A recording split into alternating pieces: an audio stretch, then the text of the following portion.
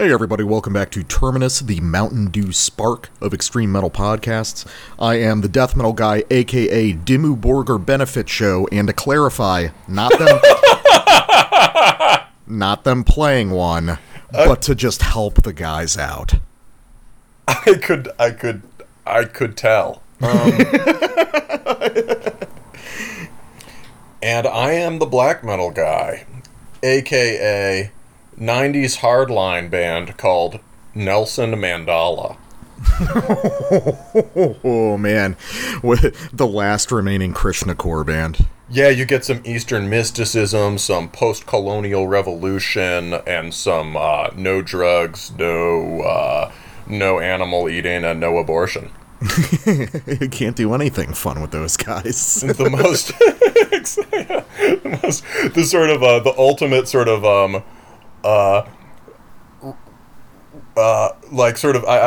ultimate radical centrist Puritanism. It's just like, they're not left wing, they're not right wing, they just hate fun. Oh man, so they'd be perfect for the hardcore scene of 2022. True, except for the right wing part, yeah. Well, I think we haven't done like a news segment in a while, but I think you actually have things to share from the Co-Prosperity Sphere.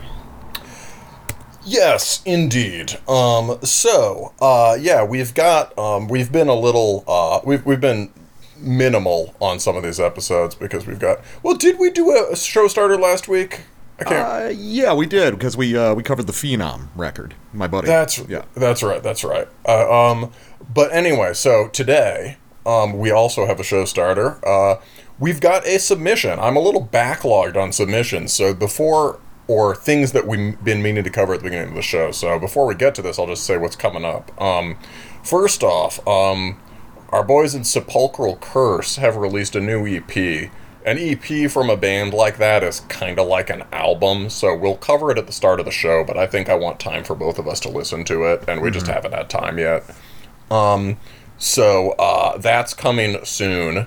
Also, we got a submission about a month ago, a very nice submission email from a listener who has a band called Chasm Shroud, and we've been too crazy busy to get to that. We will get to you.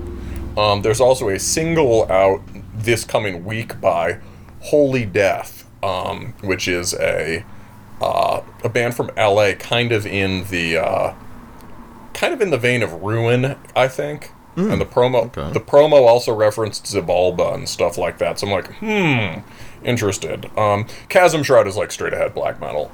So Holy Death is if that piques your interest, you can check it out this week when it comes out. But other than that, we'll get it on the show soon.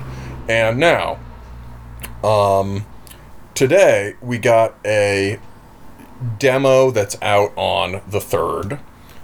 This is Grave Chalice's demo 2022, but in Roman numerals, on Mercurial Gate.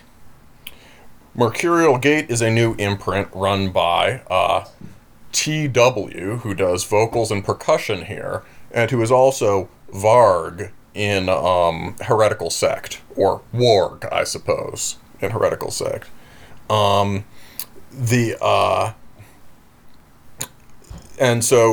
this is, he just sent this in to us, and it is sort of I haven't given a thorough listen yet. We're just going to do the thing where we listen to one track and talk about it, but it's a black metal industrial kind of thing, and the promo is honestly kind of worth reading. It's got some cool. I was sold by the promo before I listened to it. Saturated in the gloom of vampiric lore and gothic okay, well, whatever. Grave Chalice looms confidently between black metal and industrial music. Okay, they formed the band during, lockdown and stuff, blah, blah, blah. Let's see, they've got 3 dudes. One guy's like doing dedicated kind of pedal noise stuff, which is cool. And other than that, it's the vocals, percussion, and we've got another guy doing guitars and programming and stuff. Members, the other guy, presumably the guitarist, is also in Infera Bruo, which is kind of a prog black band that early wave of arty Americanized black metal. They were in there really early, but because it had more in common with late 90s, early 2000s prog black by like Enslaved or like Borknagar or whatever, they just didn't take off in the same way. But so the guitarist from there, and they wanted to draw on, Scandinavian black metal and industrial, so like Thorns, Mysticum, and Ministry. So that seems pretty cool. And they've also got a lyrical concept about how technology is turning us into vampires by prolongating life into a living death, which is a nice angle. So I thought, let's give it a listen. This first track is Descending Mirror of Ascension.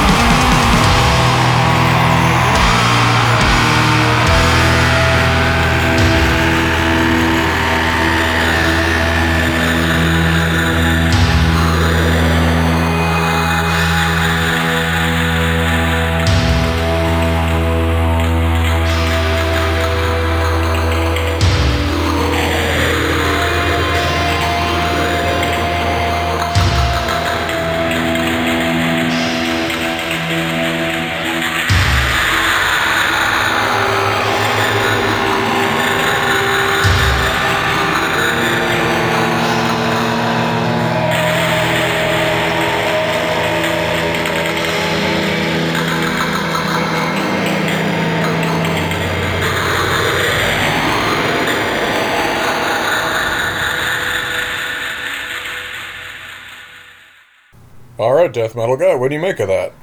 It's pretty good. It's a very grand declaration of war. I mean, the conceit seems to be like, what if we took the kind of electronic and industrial aspects of Grand Declaration of War seriously? And then it also kind of reminds me of Oppress from the UK. It's a lot like Oppress, isn't it? Yeah, this is like less chaotic and cluttered, but definitely this isn't too far from that last EP we heard from Oppress that we covered last year. Yeah. Oppressed is more sort of. Oppressed has sort of dramatic song structures that are very kind of metal, right? Whereas this is more. This really gets. There's no like specifically industrial rhythmic structures there, except that it's like programmed. But like, it has the horizontal feel of industrial music, right? These are sort of extended grooves, but that are substantial.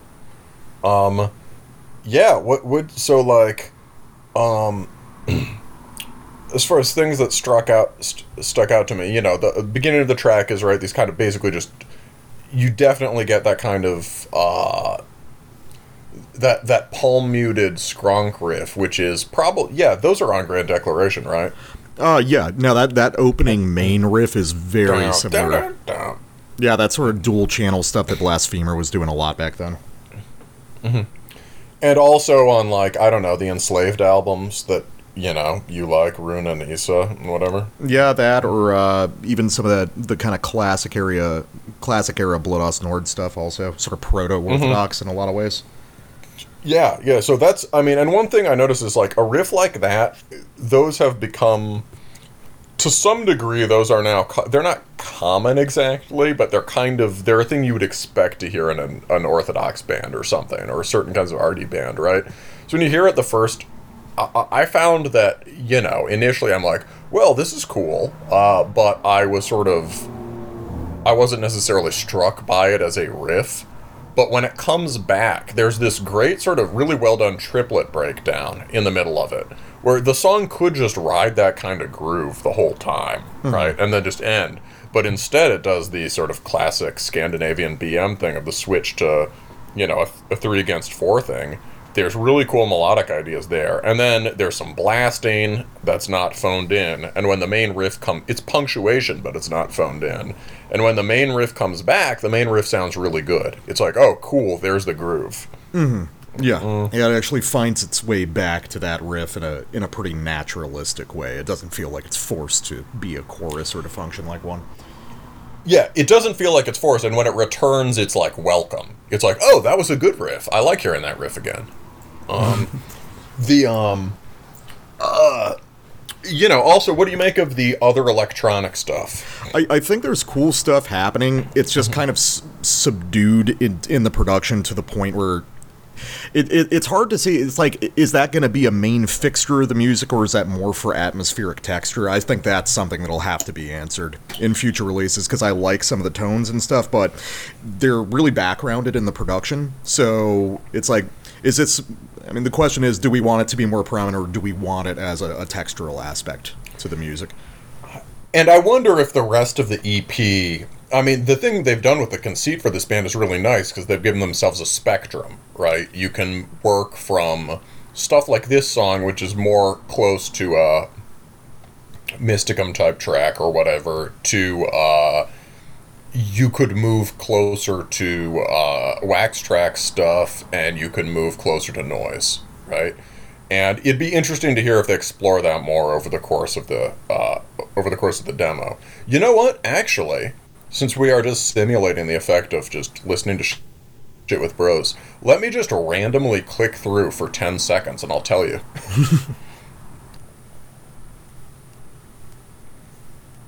Okay, Gaping Wounds of Time has some more extended kind of stuff, almost a bit like the Author and Punisher thing we reviewed recently at the end of it. Okay. It's it's an interval in the middle of the song, but it's significant, and there's like big synth tones going on around with the noise there. So okay, there's a little more there. Overall, the song is very much structured like a 9-minute black metal song, I think, but Okay, yep, and Hammer of Derision, they're actually doing more of a, you can hear the Ministry thing more. There's like mechanized punk beat kind of stuff.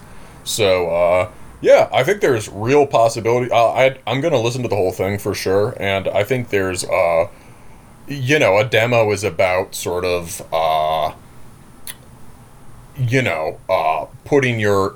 shooting out your possibility matrix and seeing what's there, and there's a lot to explore here. I think this is a very promising project.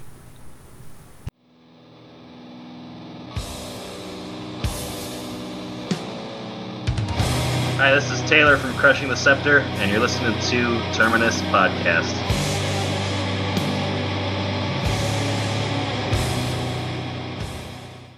And we are back from discussing cicadas as noise music artists to discuss a record we've both been looking forward to for a long time. This is the debut full-length of Apartiva Raktadara, and it is titled Ayadpith Maran Samhita, something like that. And it's out on Iron Bonehead, who have championed this scene, the Kolkata Inner Order, as well as sort of other kind of Indian war metal stuff for a long time.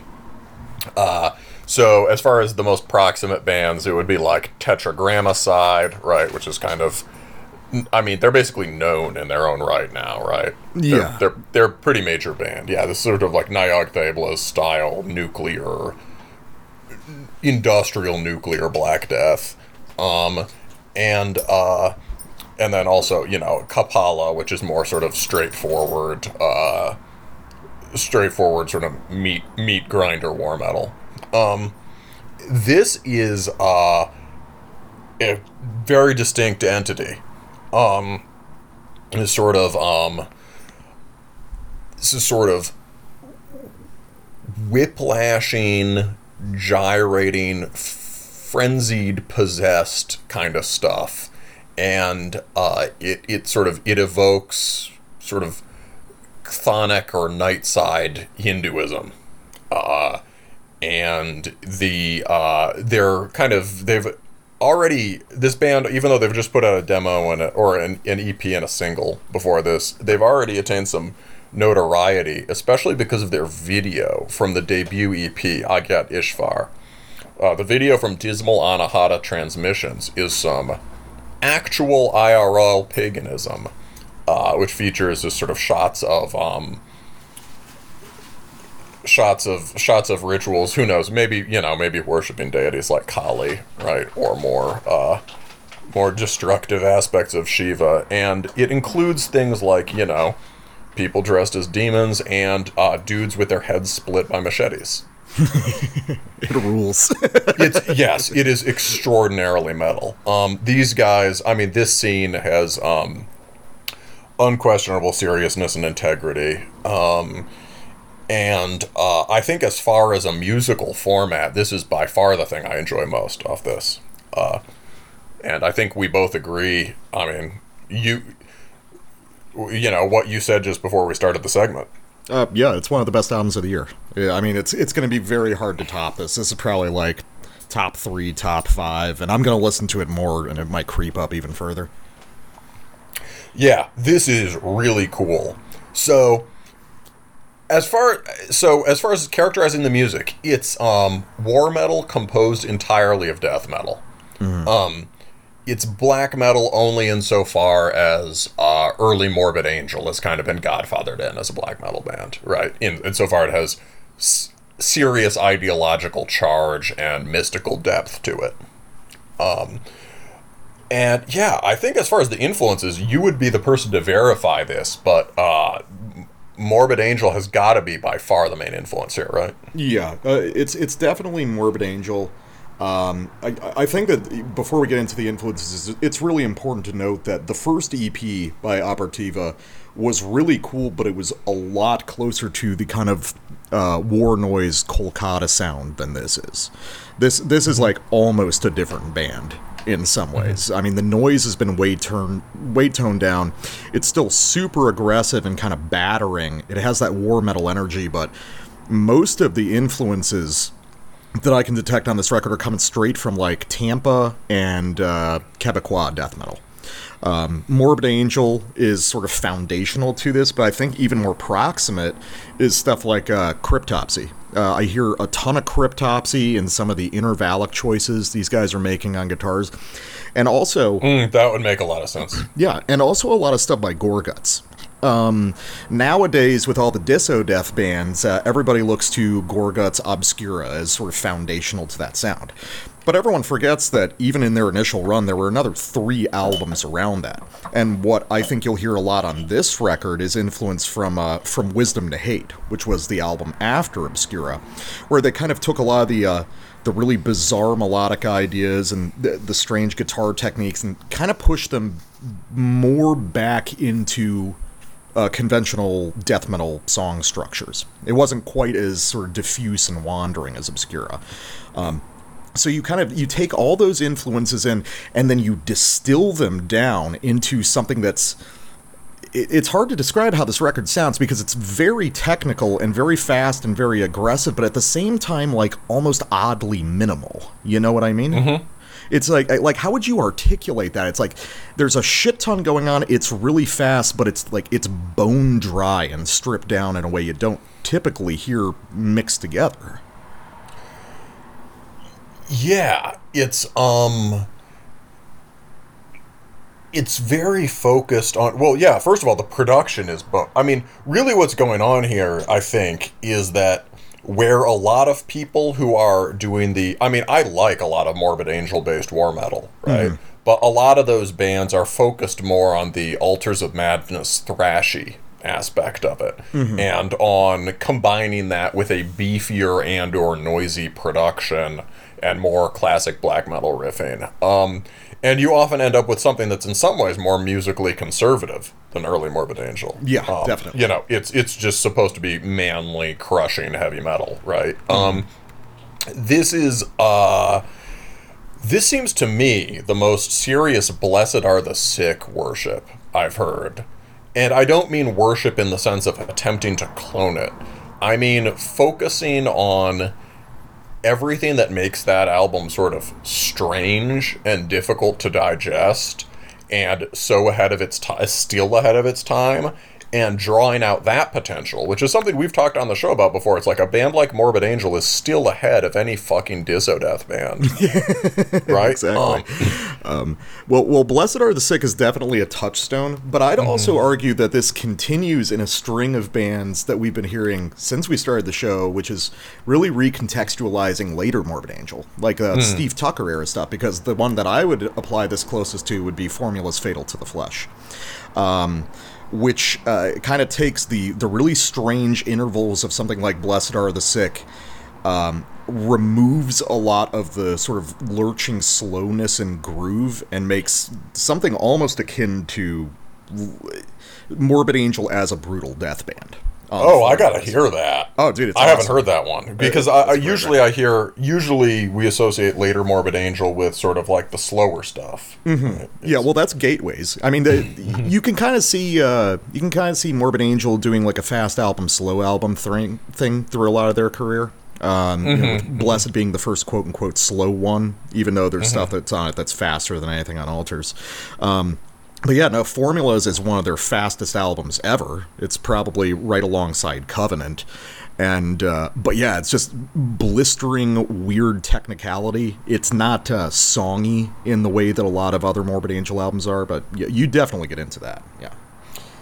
Okay, cool. So, okay, that makes sense. So I gotta hear that. But the thing that really ties it to Blessed Are the Sick, I think, is also just the production, right? Yeah. That album's notable for having a extremely dry, kind of quiet production. Mm-hmm.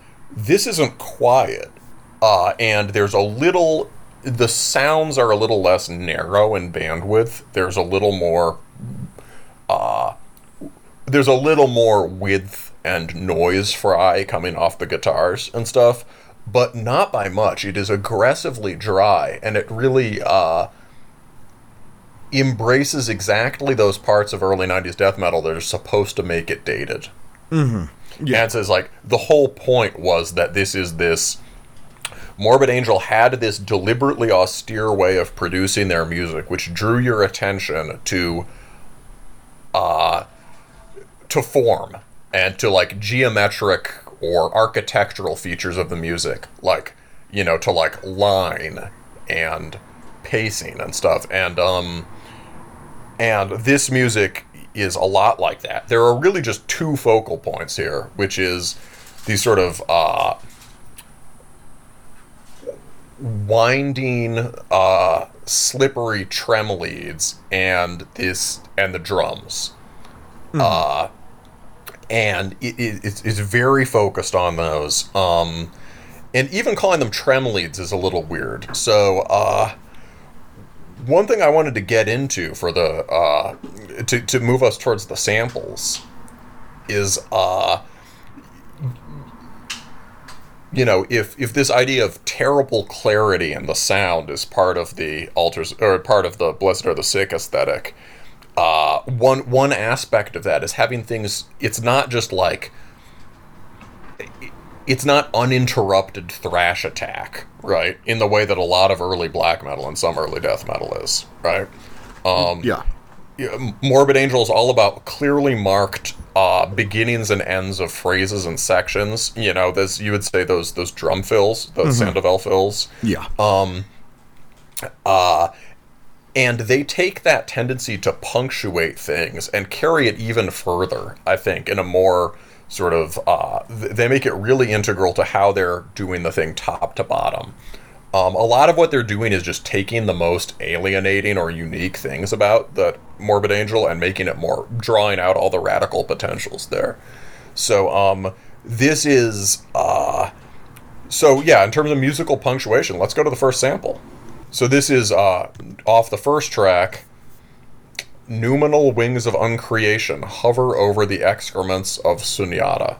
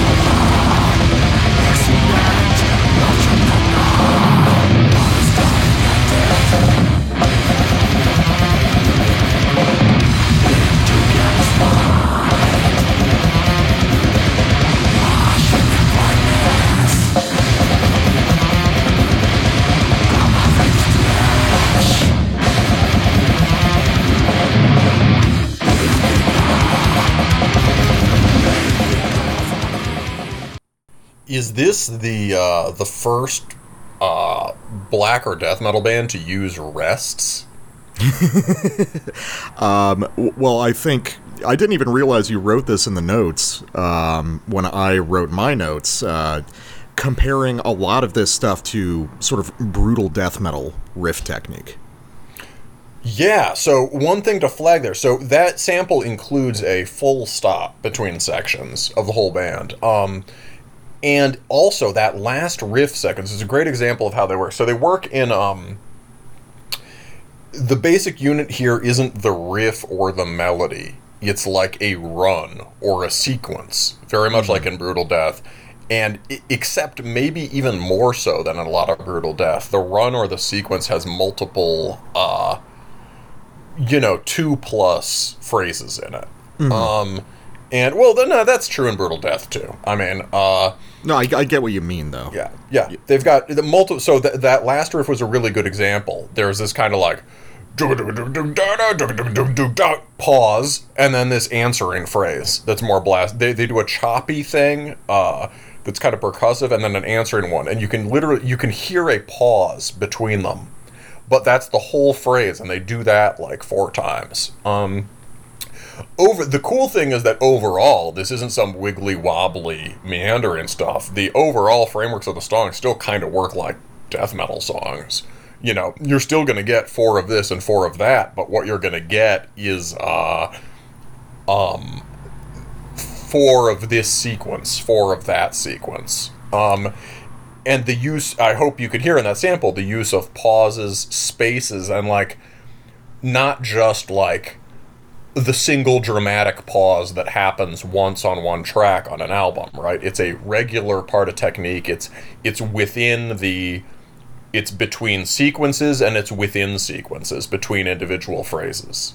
Yeah, it's got that sort of it's deliberately broken up rhythmic characteristic on guitar that you would hear from like late 90s and early 2000s brutal death metal. I'm thinking of bands like Deeds of Flesh, that sort of thing. Sort of the impulses that later turned into very like clicky, sterile, like unique leader brutal death.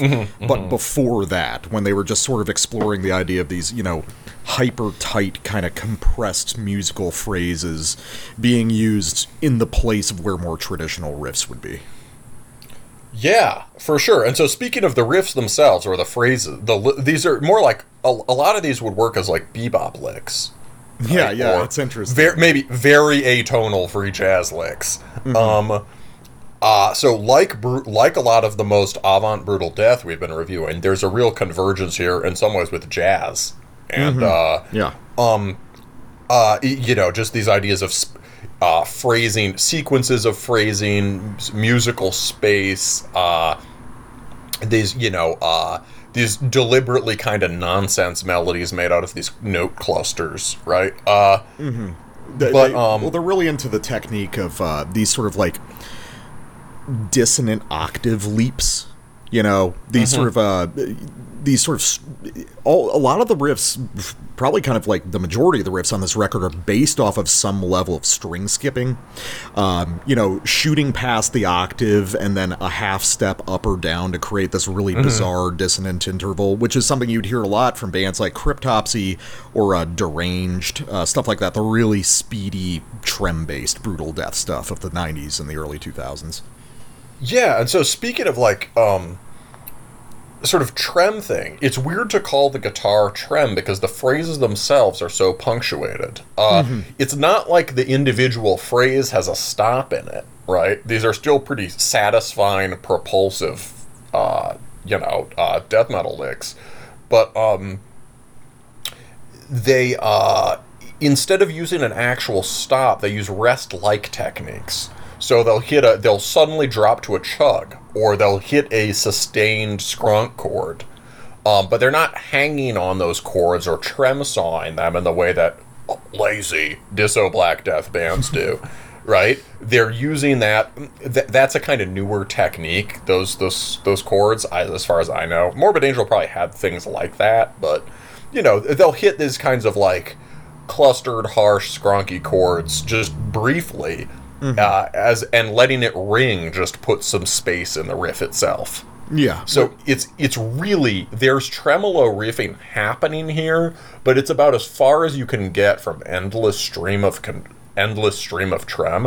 and it is so controlled and directed. There's really impressive technique here. Yeah, and a lot of that does have to do with just like certain production choices. Like this wouldn't be as effective if the guitar tone was like more saturated and more distinctly extreme metal in the way. The fact that they've backed off of some of the gain abuse means that you really hear, these stops function rhythmically like they're supposed to, which is something I'm actually going to get into on a later sample. The interesting relationship between rhythmic considerations between the drums and the guitars.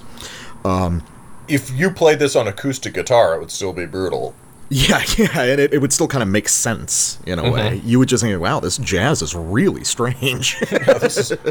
Why do I like this so much? Yeah, why do I like this so much?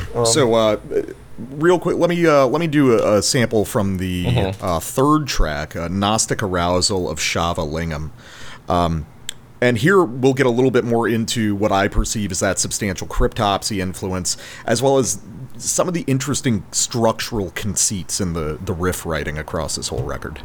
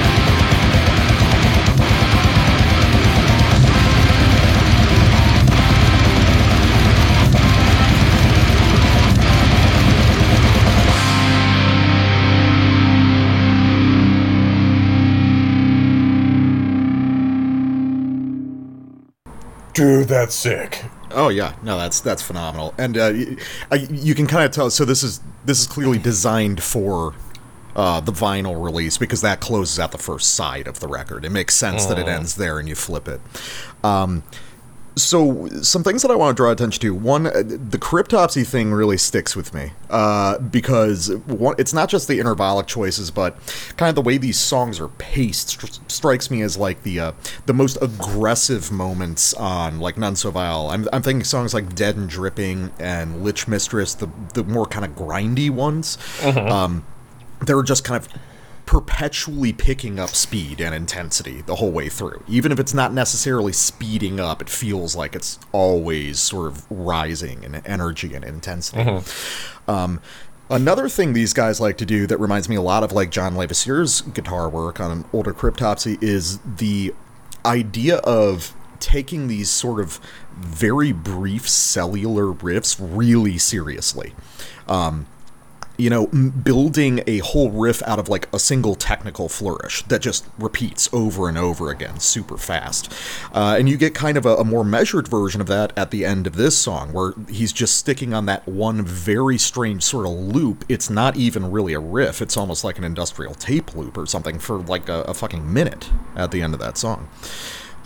Which is kind of what allows these guys to play around the edges of doing things a black metal band would, but with completely different technique. Instead of creating a sort of like endless looping riff of, a single trem melody, you just have this sort of broken, almost artificial mechanical figure that just loops in on itself endlessly.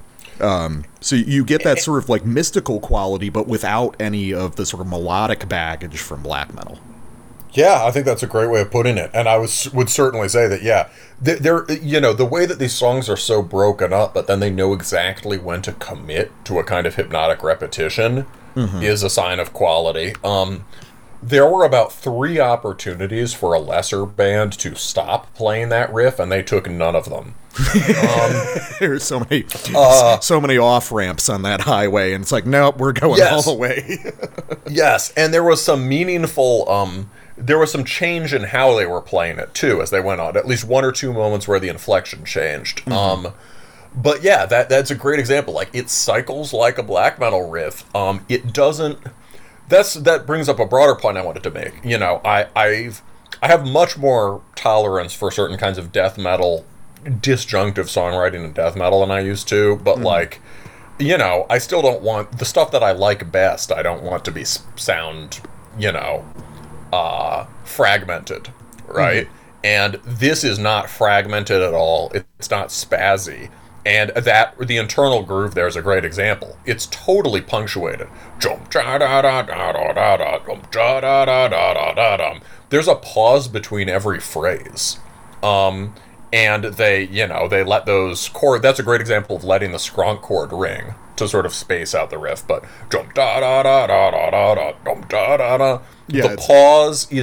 the pause is not the absence of the riff. The pause is part of the riff, and it cycles you into the next one. Yeah, it's really interesting because there's a lot of subtle mechanical features of this record that are constantly running in the background, like certain operating principles that they rely on, time signature choice is a big one. Typically 4/4 riffs are there for those kinds of looping figures, like that one at the end of Gnostic Arousal. Most of this album seems to be built around, based from some of the counts that I did, around 5/4 and 5/4 against 4/4 passages. Sort of an A riff and a B riff that's not different melodically, but one is truncated. And the longer version may be first or it may be second.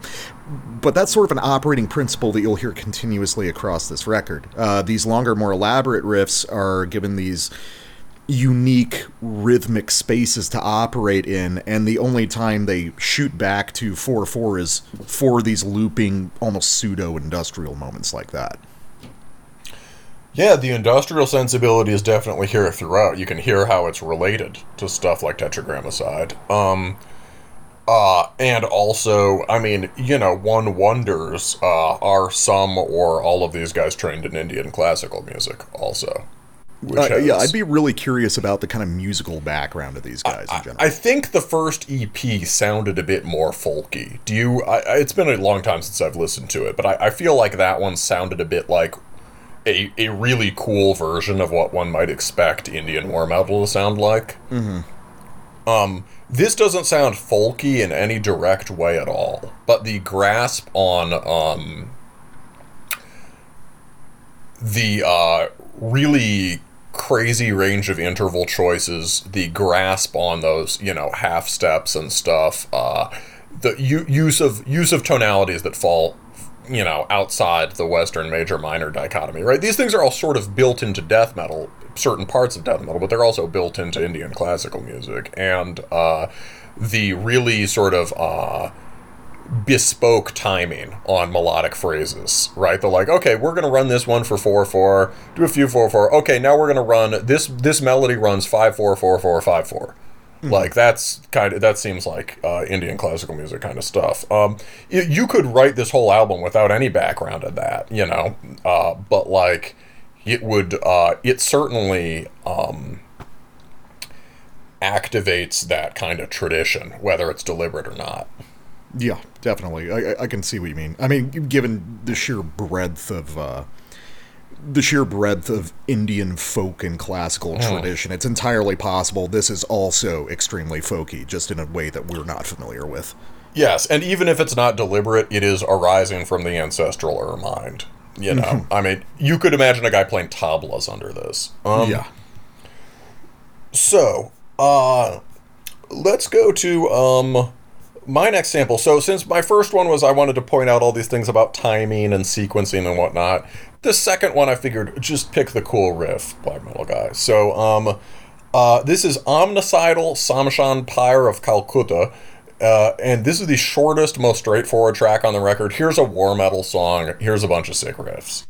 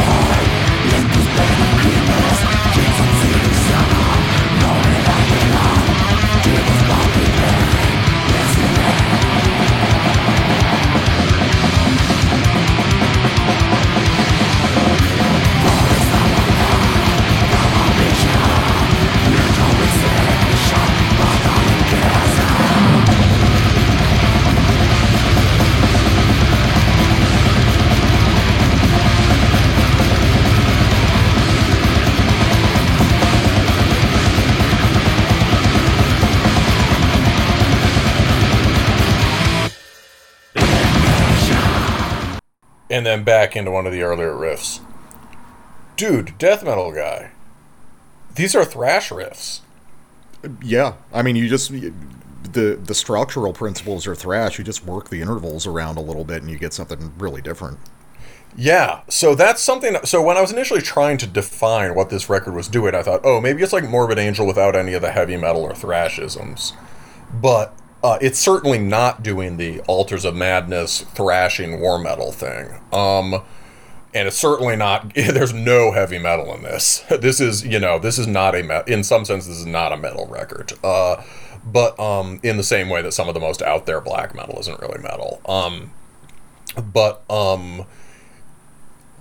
like, it's really drawing on thrash. And, we've talked on the show before many times about how kind of in thrash metal proper is kind of a dead end, but that the extreme wings of thrash are interesting.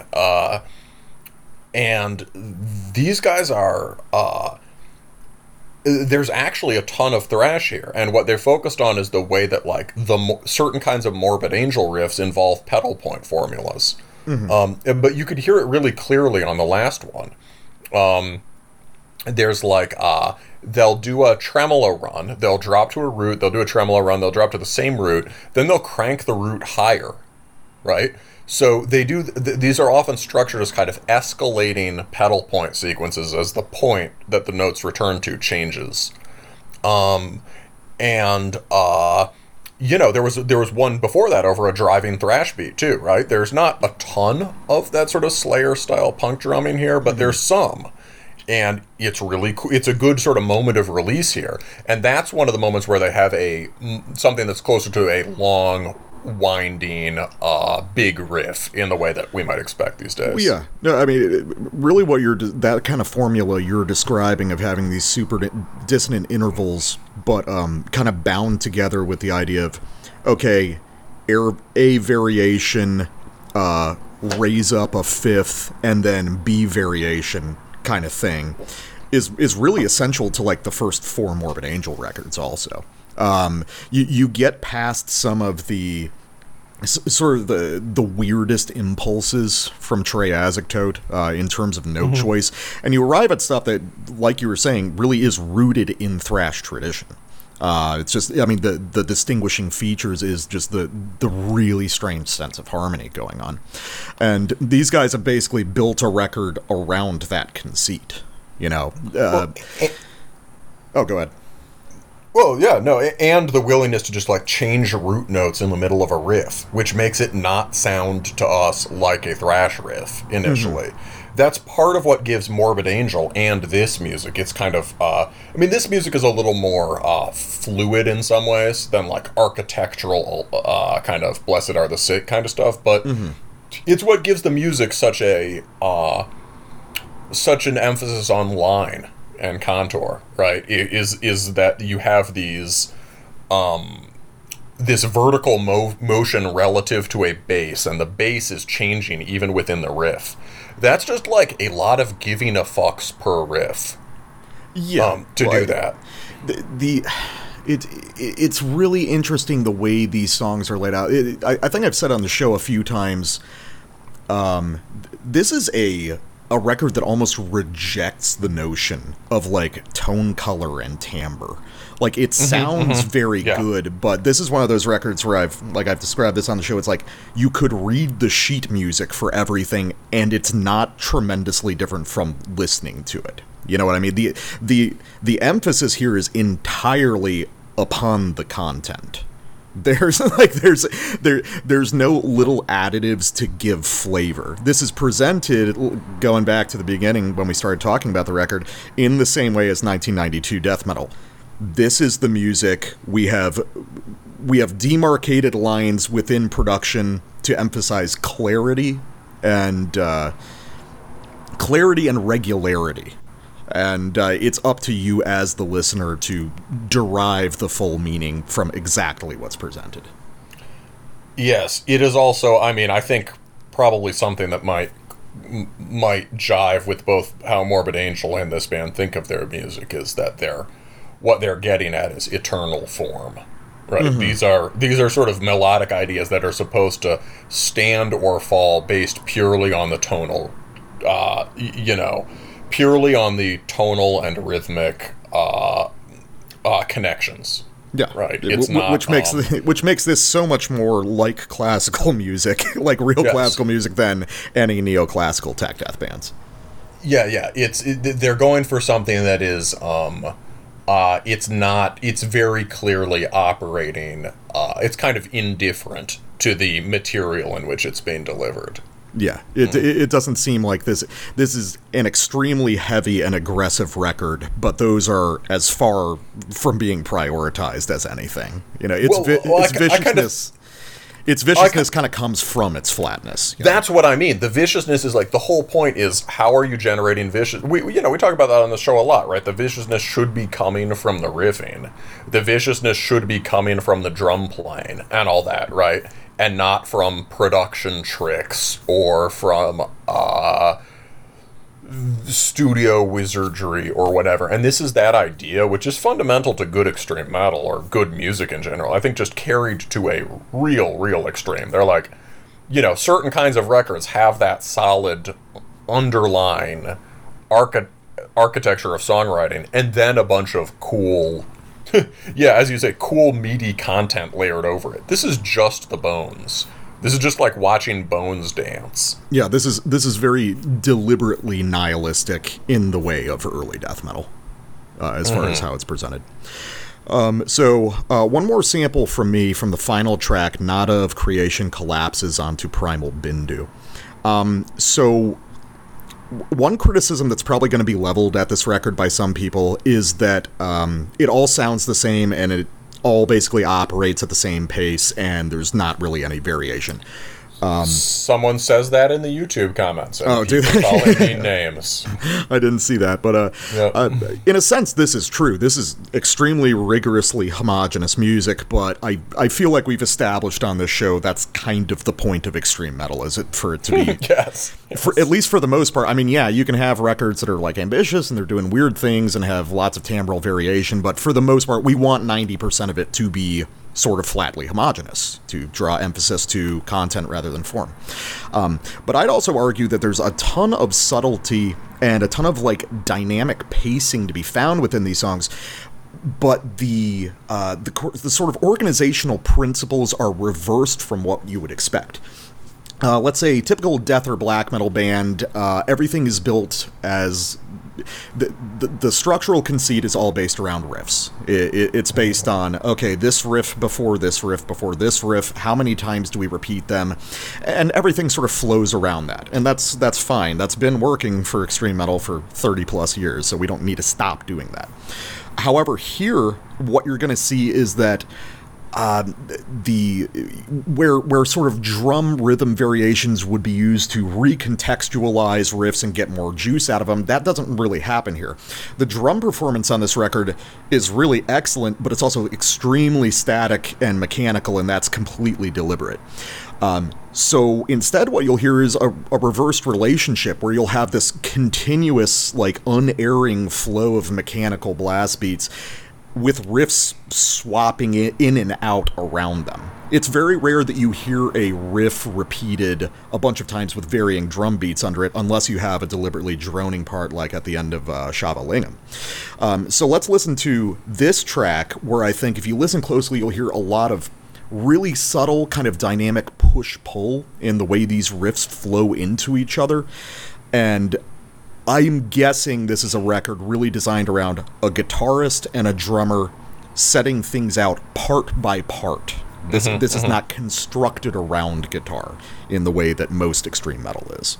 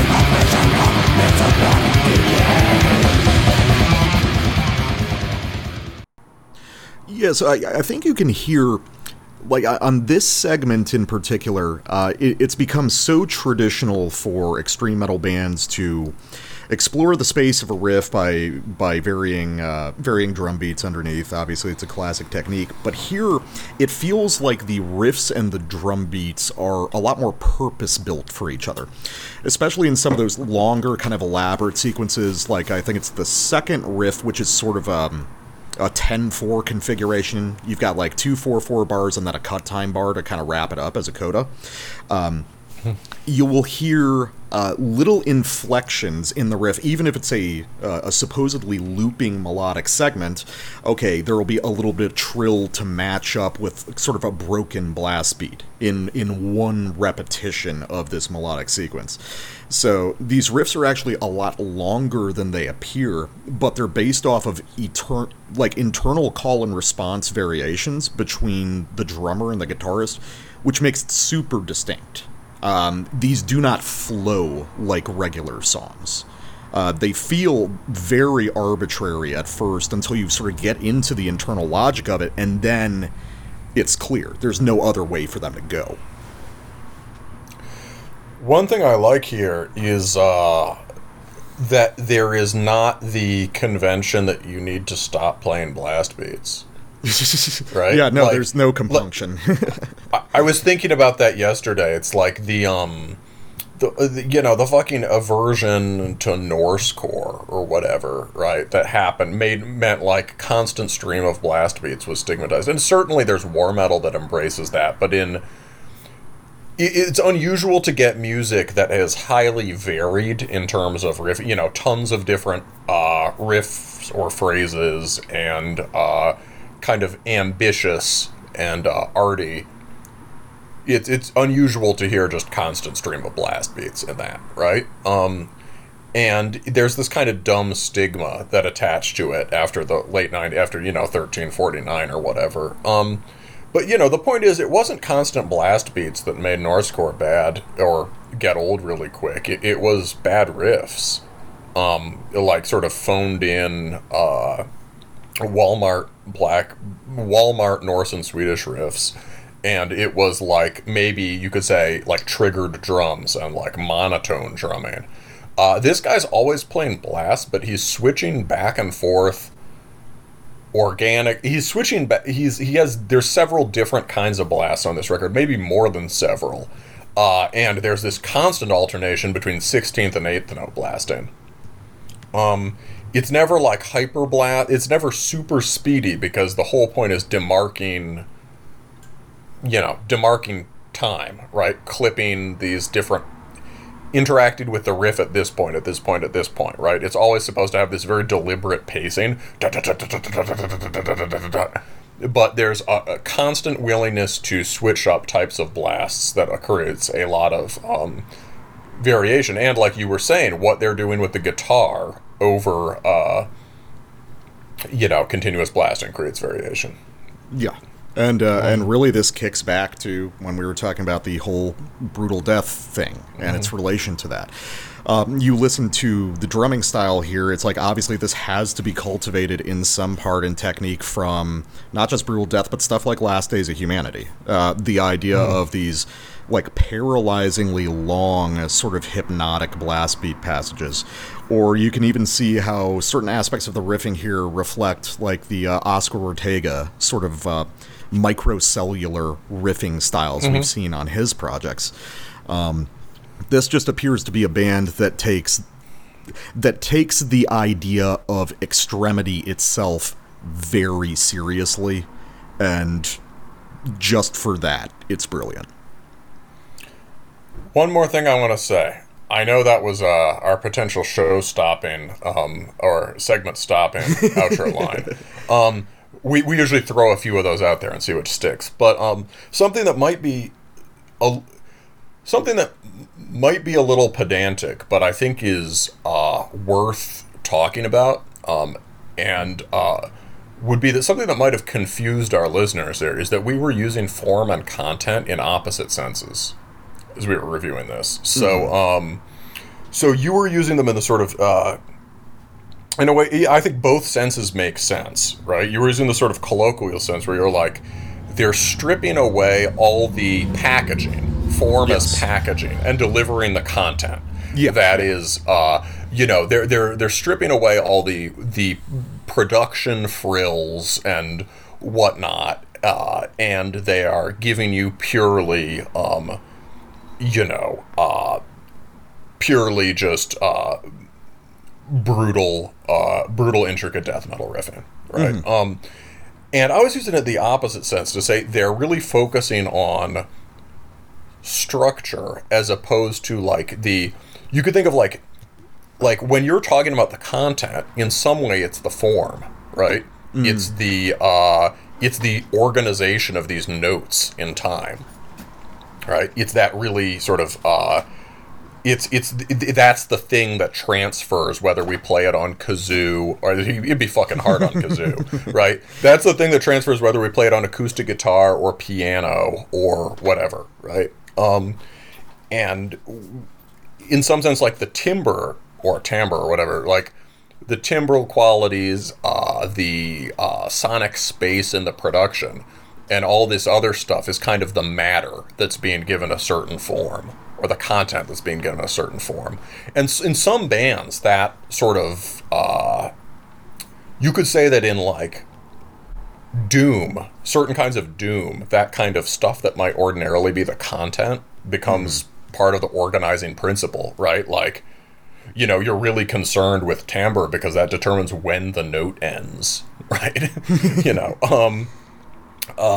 but like, so I think like, so I guess I was using it in the sort of like technical aesthetic sense or whatever, right? But the point is, for our listeners, we're talking about the same thing. It's that this band is distilling death metal down to its foundational architecture.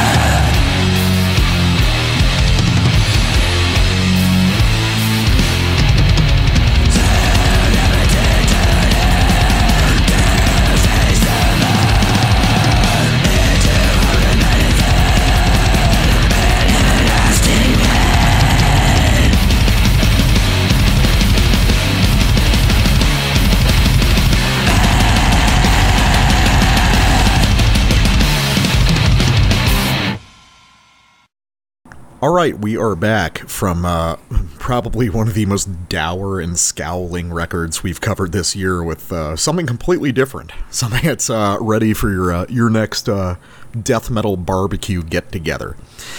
This is the new Holocausto Cannibal with Crueza Farina. This is out on Self-Made God and a couple other labels, sort of a co-op release type thing.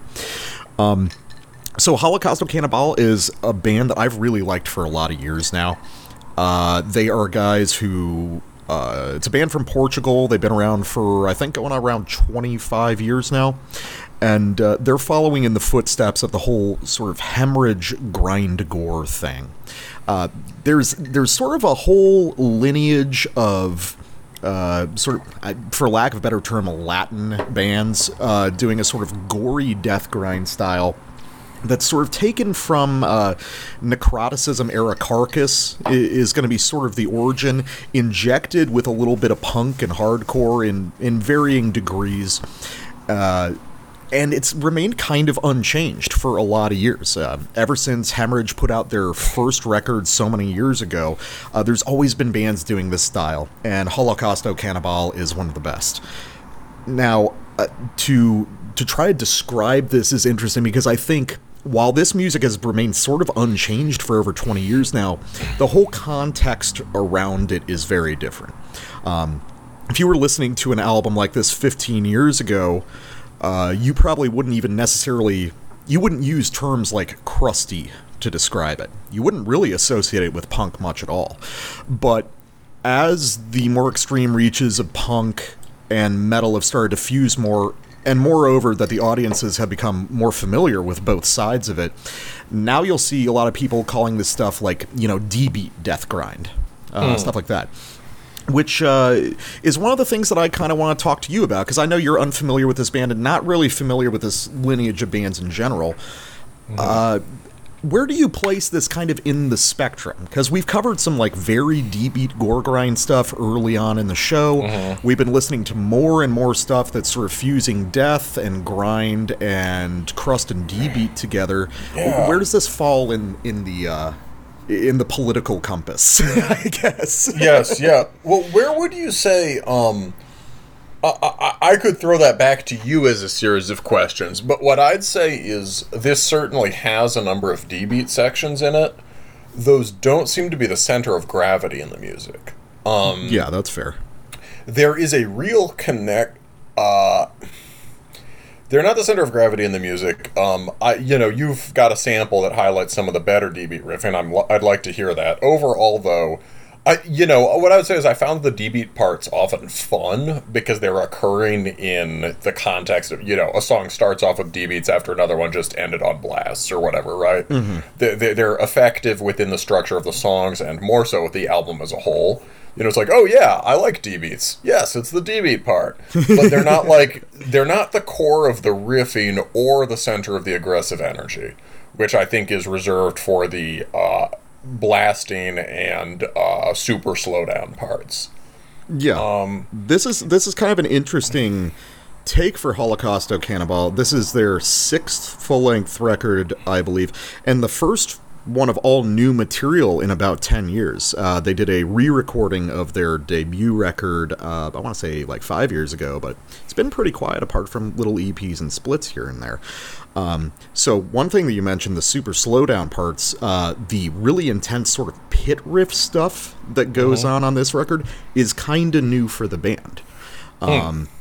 Maybe they're responding to some of the more hardcore influenced death metal that's coming out now, but it also feels like just kind of a logical extension of the stuff they were already doing in a sense. Yeah, so, how would we position this? So as far as the crust thing also, you could say,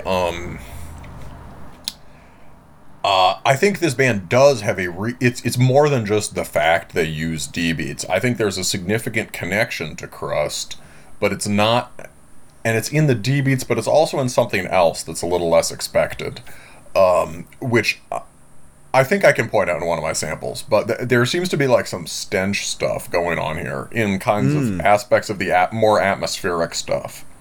This is a pretty dynamic record.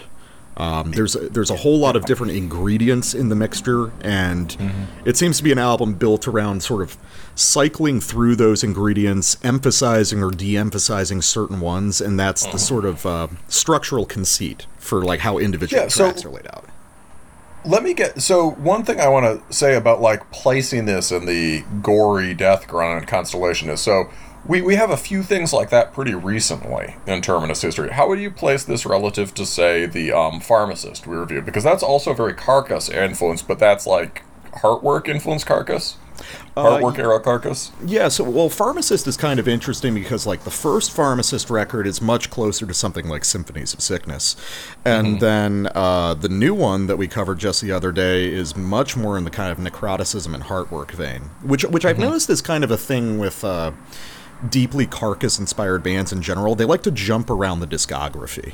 A lot of the time they end up sort of recreating the same progression that Carcass did originally. It's very strange.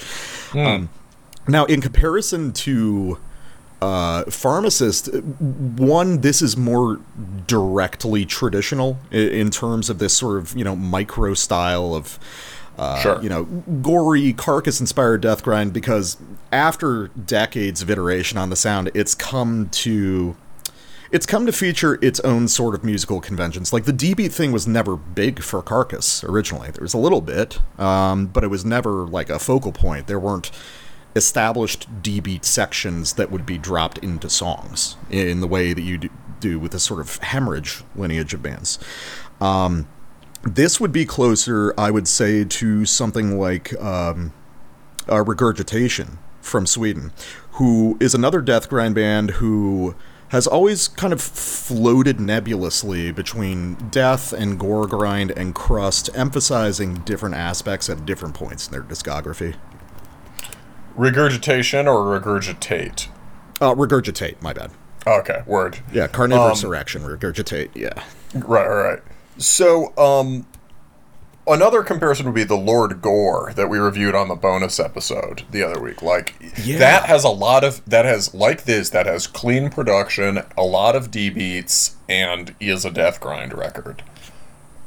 How would you compare that? Well, I think that something fundamentally goes differently between those two records, which is interesting because, like you suggested, they kind of have the same basic DNA at the heart. Right. But where I think the center of gravity in Lord Gore is based around, I think, a kind of confused idea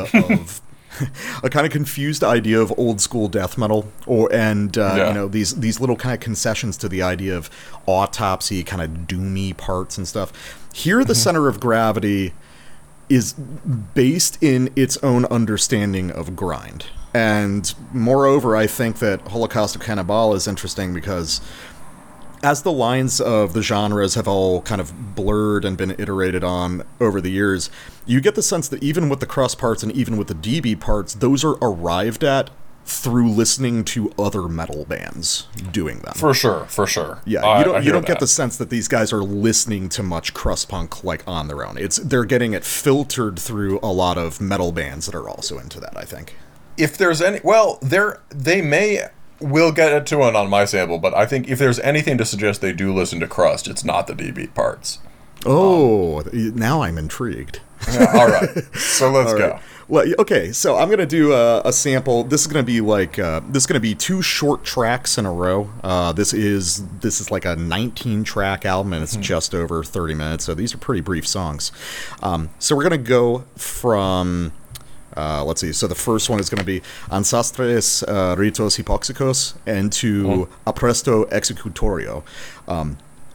And what I think is really cool here is that when you listen to a lot of this sort of like D-beat connected, gory, grindy stuff, a lot of the time the bands tend to hold back because they're pursuing groove, they're pursuing a certain kind of party atmosphere, and the extremity tends to be sacrificed at least a little bit. Holocaust of Cannibal isn't interested in that. The actual gore grind aspects, this sort of like ever-present Last Days of Humanity hovering in the background, is definitely present on this record, which is one of the things that I think makes it a way better party record than any of the bands really searching for that style.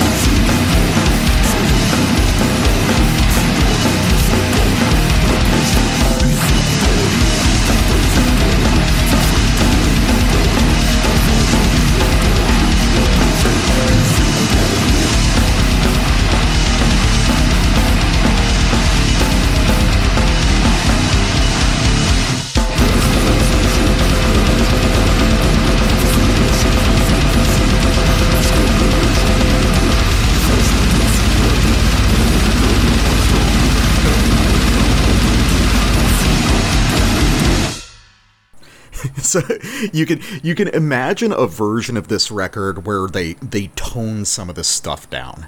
You know, they don't pitch shift the vocals, they don't let gravity blasts happen, and they're doing that in the pursuit of this being sort of metalhead good time music, which I've never understood because I thought part of being into extreme metal was, you know, liking really fast blast beats and like really disgusting. Let gravity vocals. blasts happen. Let Exactly. gravity blasts happen. Exactly.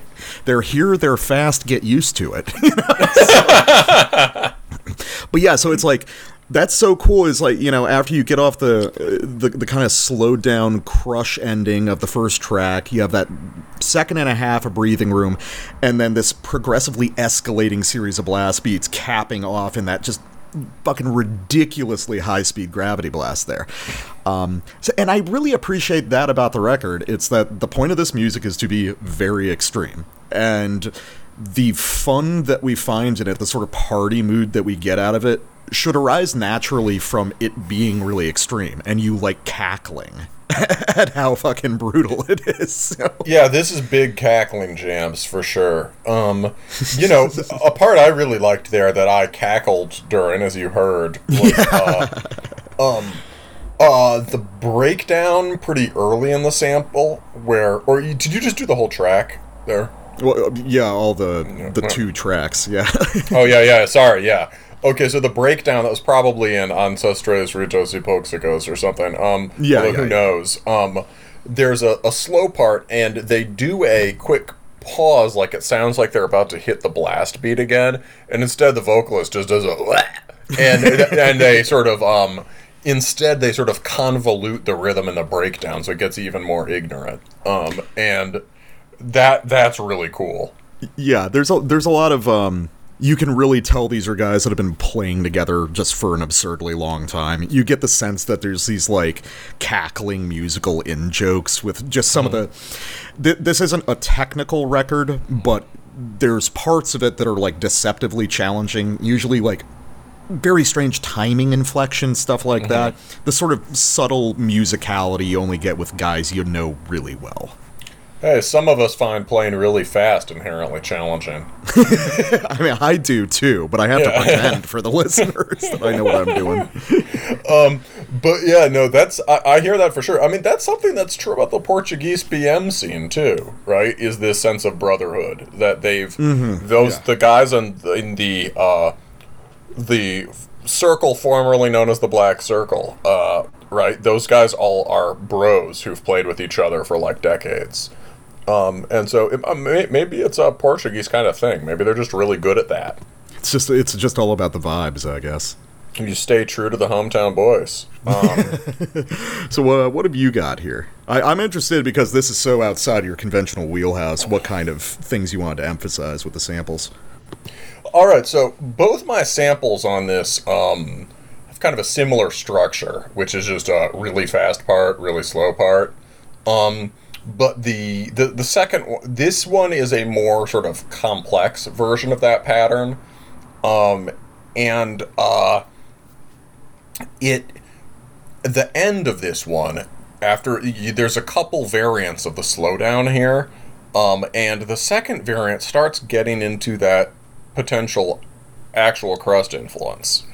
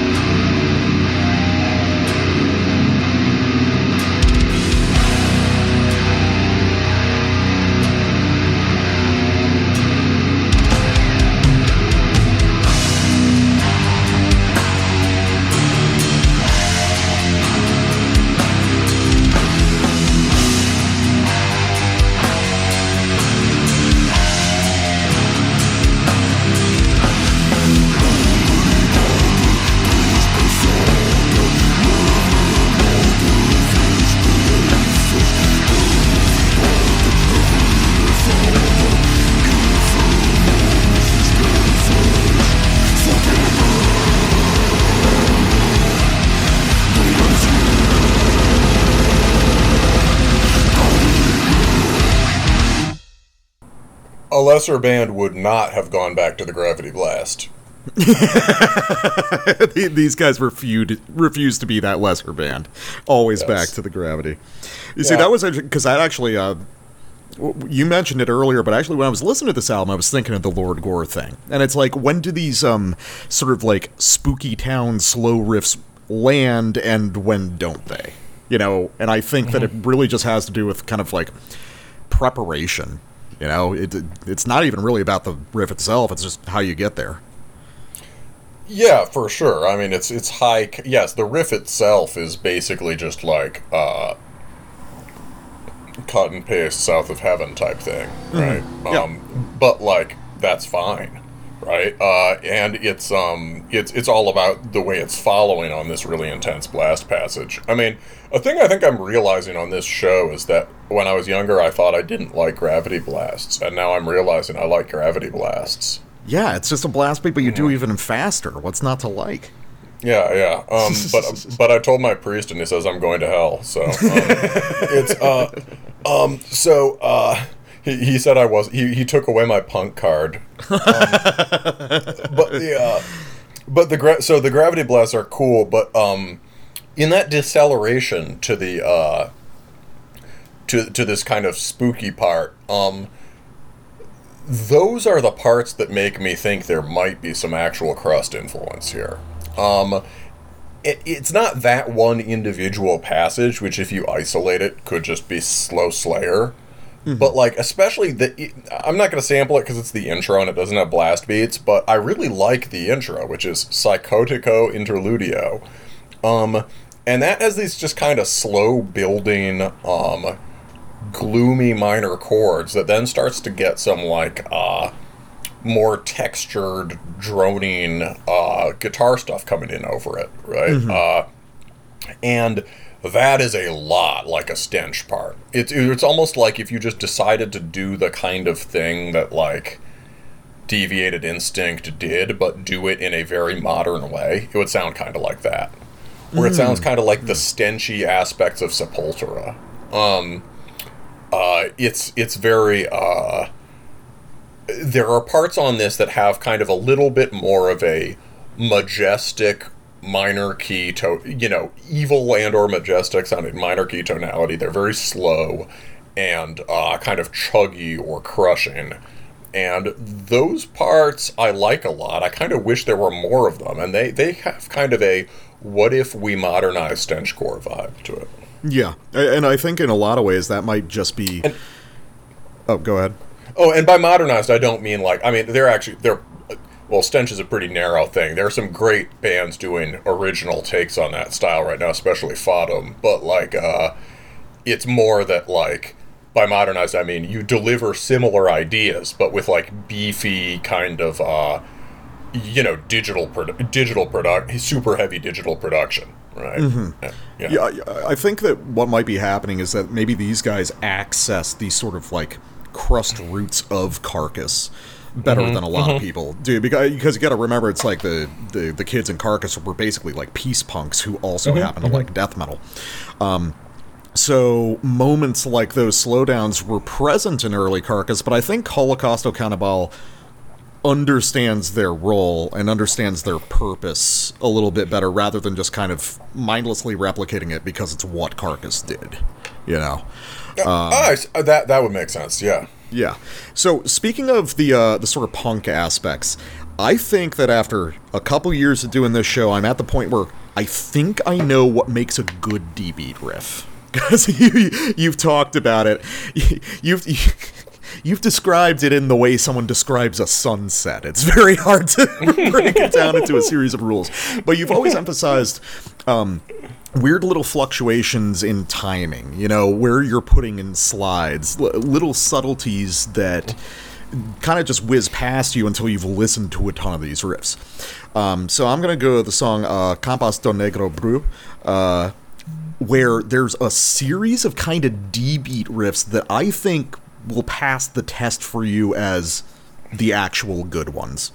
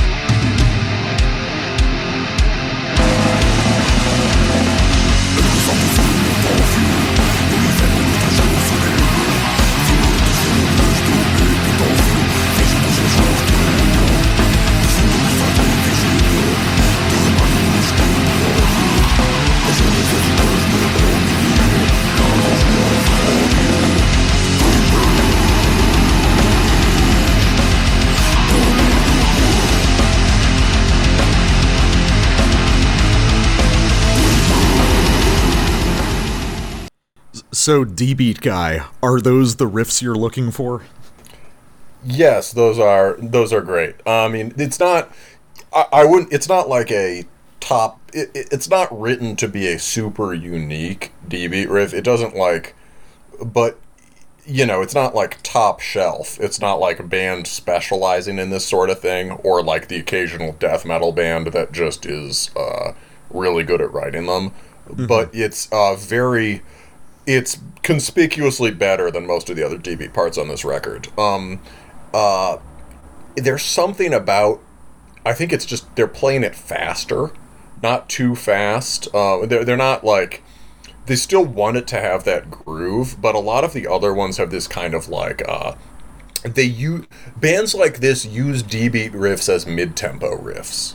Mm-hmm. Does that make sense? I think I just figured that out. I get the distinction you're making, where the D-Beat bands, those are the fast parts. Here, they're kind of like a groove thing for death metal bands, who are used to just operating at a way higher top speed. Exactly, and you can play a groove, you can play a D-Beat riff in this kind of shuffling, slow skank way and make it really heavy, evidence being Coffins, mm-hmm. right? Or Winter. But, like, that's its own kind of thing. And so mostly what you have on here are, most of the riffs I'd characterize here as kind of like on the Lord Gore, is sort of sounding like,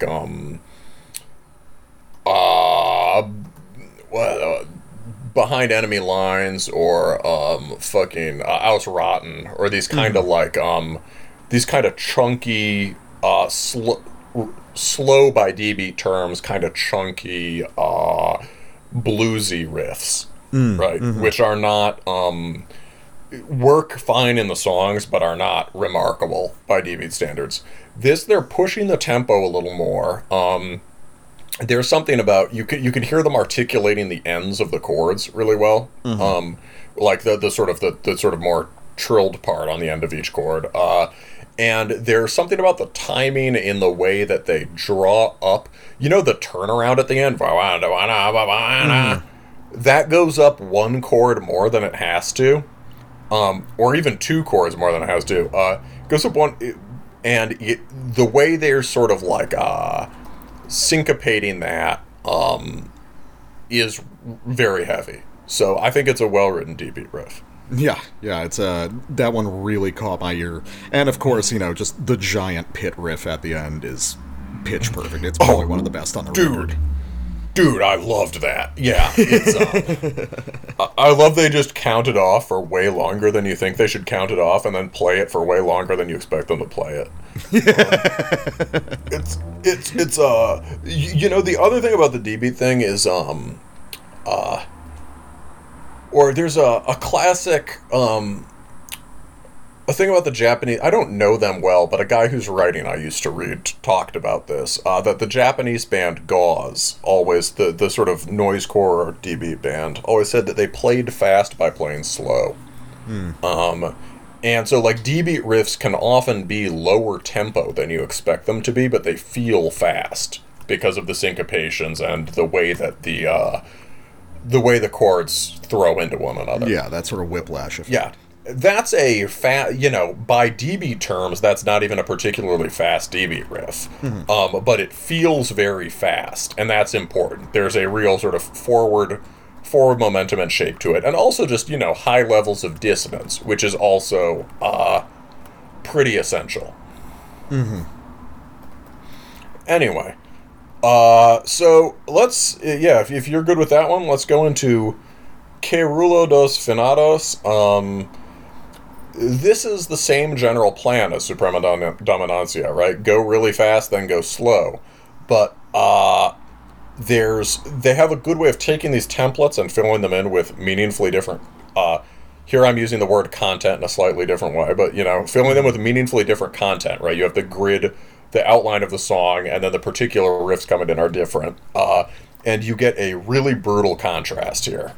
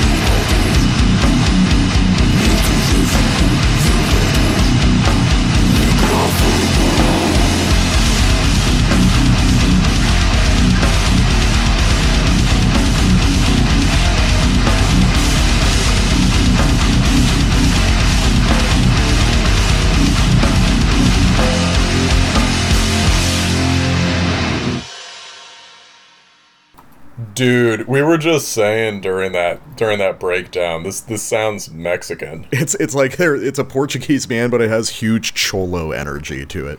Dude, yes, that's totally in the school of like LA Cholo Doom Death beatdown, right? Like Yeah. It's like Zibalba Crew type groove or whatever, or like Ruin. I assume Ruin are Mexican. Well, I love how these guys just continuously make the decision of when we find the best riff in the song, we just keep playing it. Absolutely, yeah. I mean, so that one is awesome. But then the other thing I want to talk about real quick is the wind up. You know that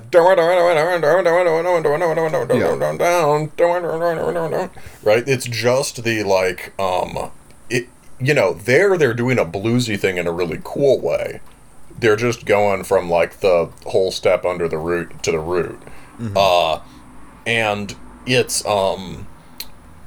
that's the kind of riff you can only write in a grind band. In the notes you mentioned Internal Rot, right? As having a similar kind of subtlety.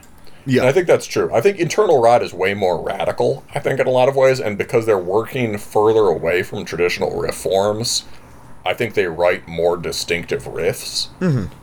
But this band is doing that specific kind of, you could call it like noise riffing or whatever, right? Where it's kind of just hyper compressed nonsense stuff, and then they break it up with the DB part, which is purely for pacing, but is a very fast DB part, and then they just do it again. That is I really like hearing grind bands grinding. Why have many note when few note do trick?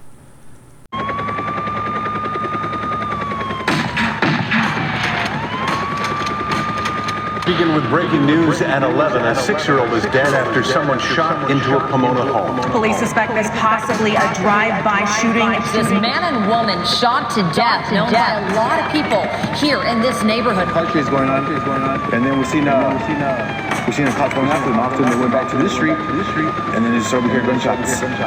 We weren't sure if they were like real gunshots when we came out, and we smelled the gunpowder. They were real gunshots. You guys know what happened? From what I heard is a cop got shot. Typical day in Pomona.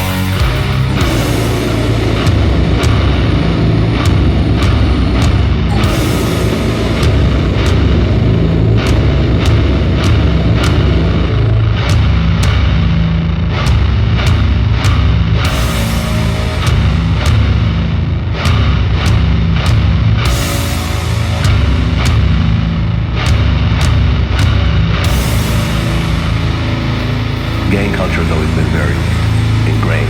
Yeah. And, you know, you have the Crips, you have the Bloods, but everyone can pretty much agree that the Mexicans run LA. Is that a fair assessment? Definitely. I'll say even Southern California.